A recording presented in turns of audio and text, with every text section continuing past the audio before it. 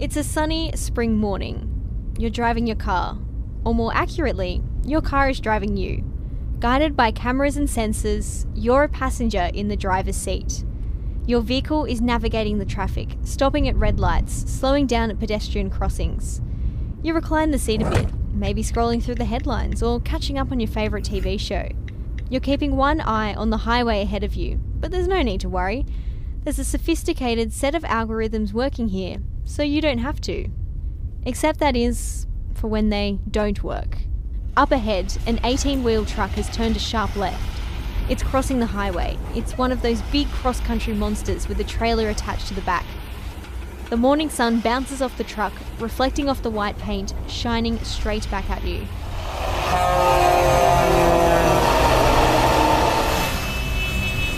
It's too bright. The cameras can't see past the glare, the sensors can't detect it. The car doesn't stop.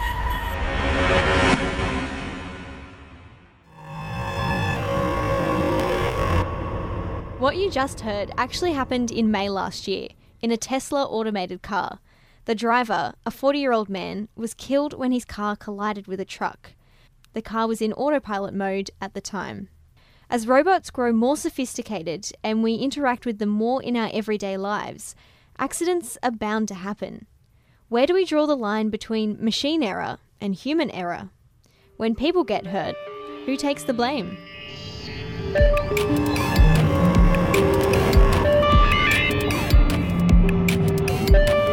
This is Think Digital Futures. I'm Ellen Leibeder, and that Tesla car crash was the first ever fatality involving an automated vehicle.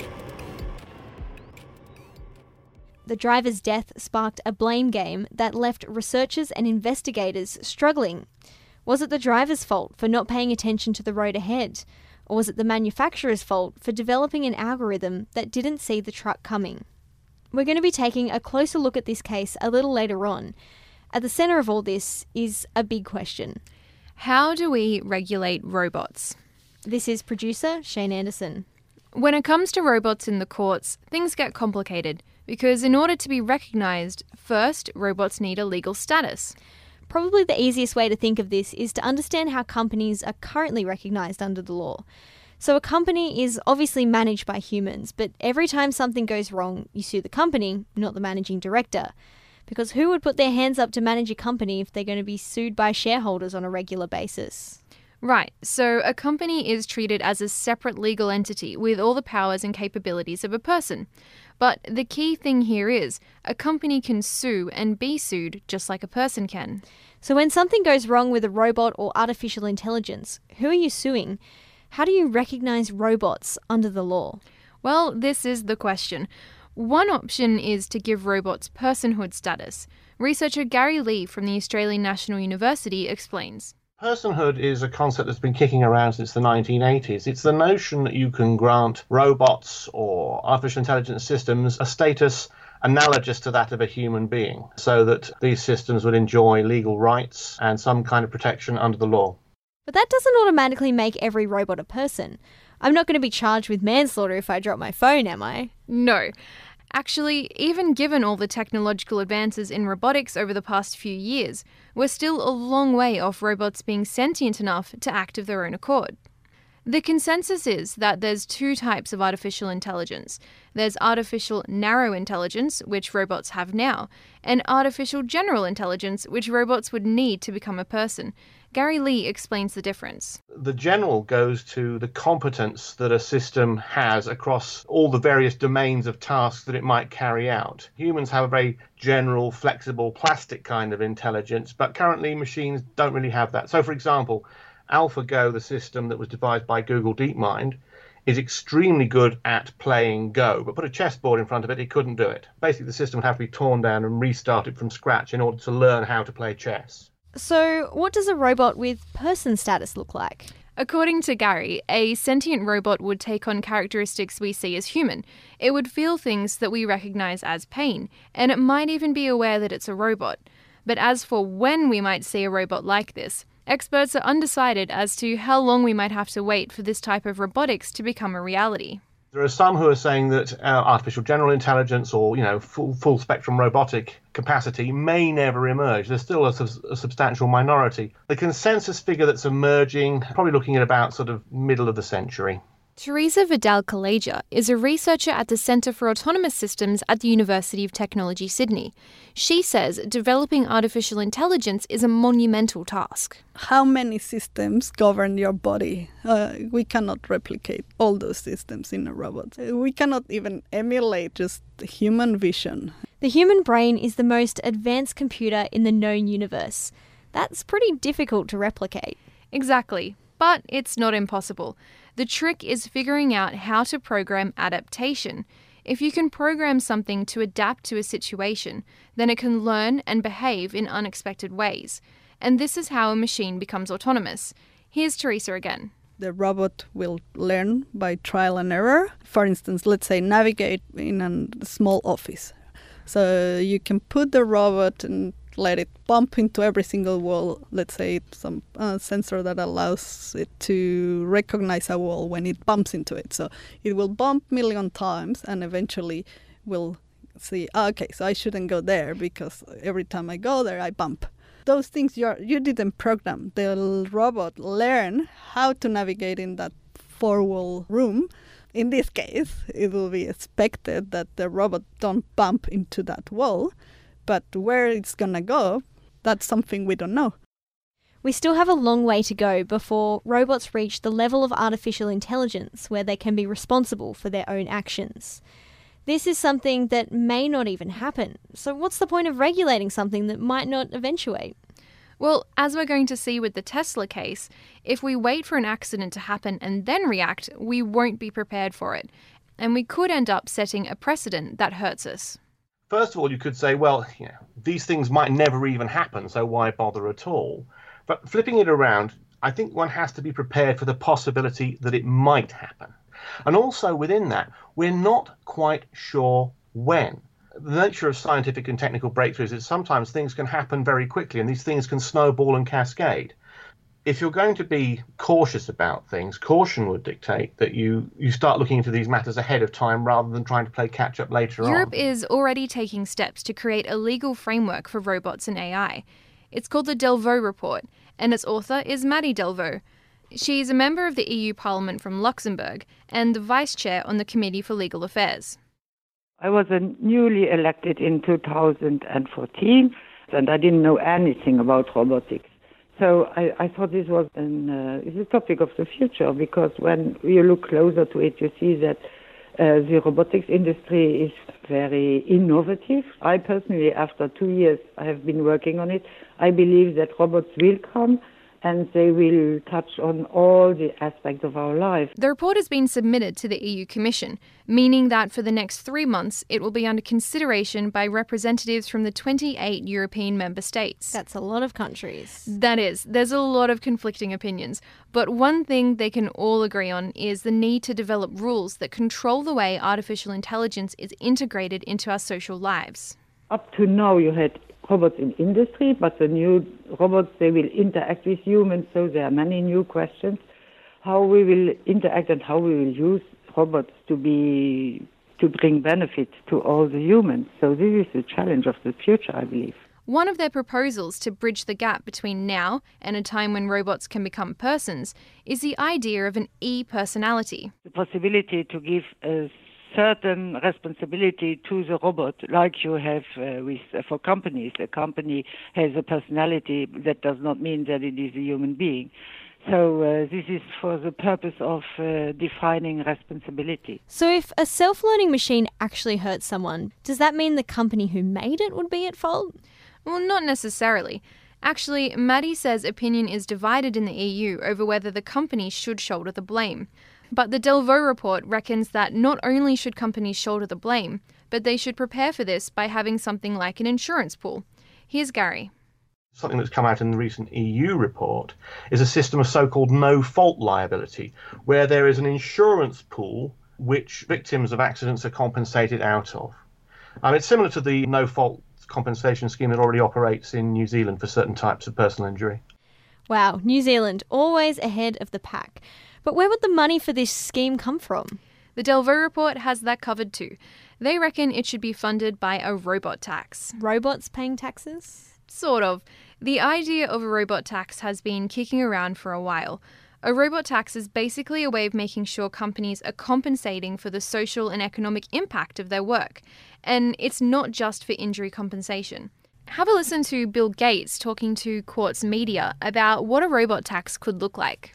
Right now, if a human worker does, $50,000 worth of work in a factory, that income is taxed. If a robot comes in to do the same thing, you'd think that we'd tax the robot at a similar level.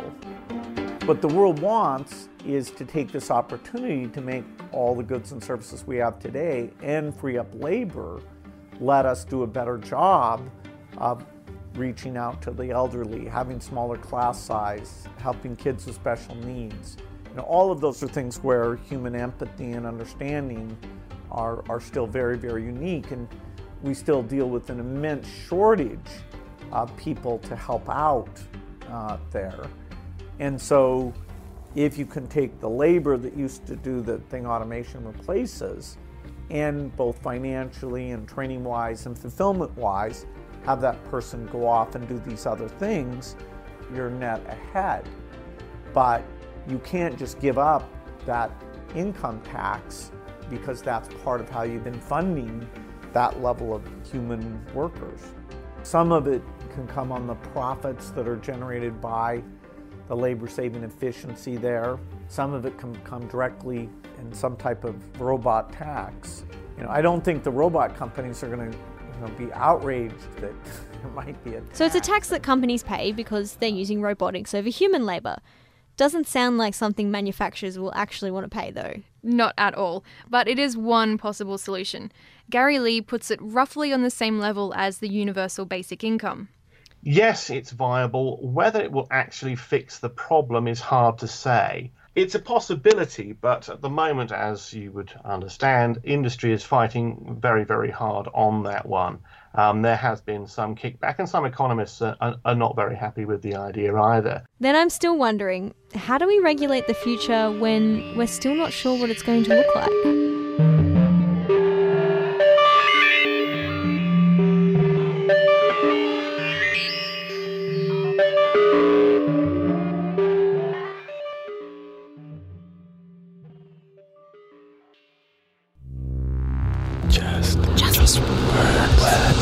Just words.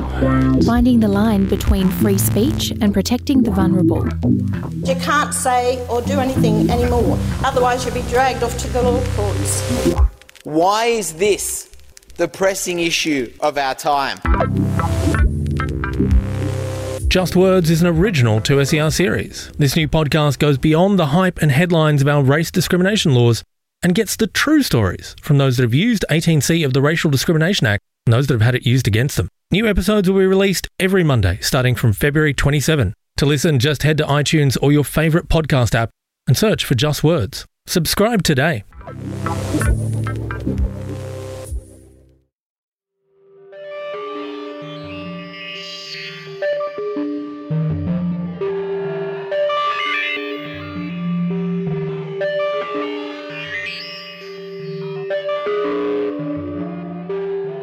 You're listening to Think Digital Futures, and today you're hearing all the different ways robots and artificial intelligence could be regulated. It's got a lot of people scratching their heads, mainly because we don't have a crystal ball to predict just how much this tech will evolve.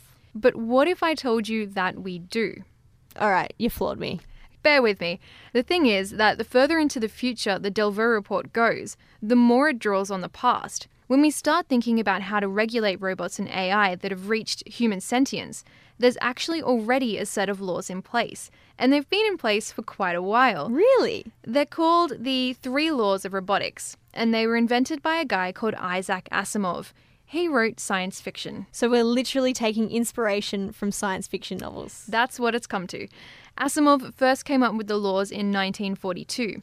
He passed away 25 years ago, but this is him describing them. The first law is as follows. A robot may not harm a human being or through inaction allow a human being to come to harm. Number 2, A robot must obey orders given it by qualified personnel unless those orders violate rule number 1. In other words, a robot can't be ordered to kill a human being. Rule number 3, a robot must protect its own existence. After all, it's an expensive piece of equipment. Unless that violates rules 1 or 2. A robot must cheerfully go into self-destruction if it is in order to follow an order or to save a human life. That makes sense. It's basically a set of ethics designed to ensure the robots we create are programmed to protect us. And these are in the Delvaux report? Yes. The Delvaux report wants Asimov's laws to work as a code of ethics for designers and manufacturers. But these laws tend to pop up whenever you're dealing with robot ethics because they're just so well thought out. But actually putting them into practice is tricky. Here's Gary again. The difficulty with Asimov's laws, as the report itself actually makes clear, is that actually formalising those and operationalising those as working sets of instructions for machines is very, very difficult. For an autonomous machine to do something simple like not bump into a wall takes hundreds of thousands of lines of code. Programming morals into a machine is another thing entirely. And that's not all. The other thing that often gets forgotten about Asimov's laws is that when he was writing the stories, he often set up things that would break or bypass the laws or show how there could be unintended consequences of those laws. And indeed, for many machine researchers today, that is one of the big problems. If you're trying to formalise goals or rules of behaviour for machines, often there can be unintended consequences.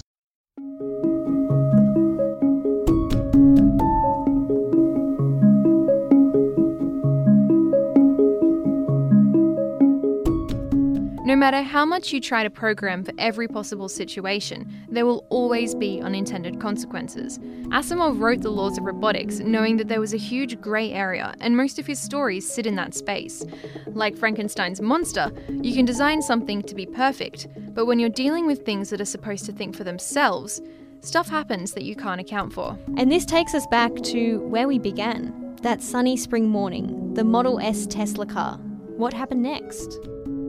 Well, everyone started pointing fingers at each other. Tesla released a statement saying it was the driver's fault for not paying attention to the road. A US National Highways and Transport Safety Agency report also blamed the driver, especially after a witness account came out saying that he was watching a Harry Potter movie at the time of the crash. But wait, the autopilot didn't pick up on the trailer, but it was the human's fault? The sensors failed. Doesn't the company have to take some responsibility for making sure its sensors detect dangers on the road? Look, getting a straight answer to these questions is really what the regulation debate is all about. It's what the Delvaux report is for. Without accountability, there's no responsibility. Gary says the Tesla incident is a forerunner for the types of situations we'll be facing when cars are fully automated.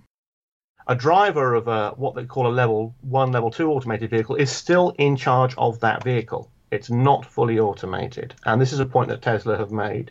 Fully automated vehicles, those that take automation right the way through to just, someone plumbing in the destination and taking it to there, won't be available probably until sometime in the early 2020s. The 2020s aren't that far away. Who'll be responsible when a fully automated car crashes? That's something we just don't know yet. Teresa says there will always be a situation that can't be accounted for. Imagine a driverless car hit a dog. Who are you going to blame for, right? Are you going to blame the owner of the car, the company who developed the car, the engineer behind the algorithms that fail and run into the dog? In Australia, laws are already changing to prepare for driverless cars. Gary says even though driverless cars aren't in Australia yet, it shows our government is thinking about the need to prepare for them. At the moment, the notion of road rules is built around the concept of the driver. So what the report essentially did was survey all of the existing road regulations and say, right, in order to accommodate vehicles which do not have a driver in the traditional sense, what has to be changed? And they reckon there was something like 212 sets of road rules that had to be changed. But what about intelligence that controls other things, like planting seeds on farms or looking after elderly people? What happens if this intelligence fails? What if they plant the wrong seeds or give the wrong medication or any number of other unintended consequences? What about copyright and intellectual property? Or privacy? There are so many things to consider. Europe is leading the way, but robotics and artificial intelligence are going to impact us here too. We don't need to wait for Europe to decide to start asking questions ourselves. This is the beginning of a debate. It's the start. It is not the end. We will have many occasions to discuss on it. But I think it's about preparing the future.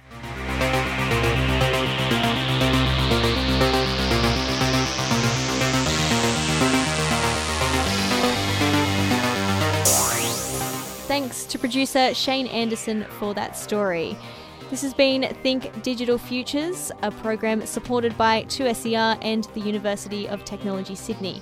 If you'd like to find out more about the show, visit 2ser.com/Think Digital Futures. I'm Ellen Leabeater. See you next week.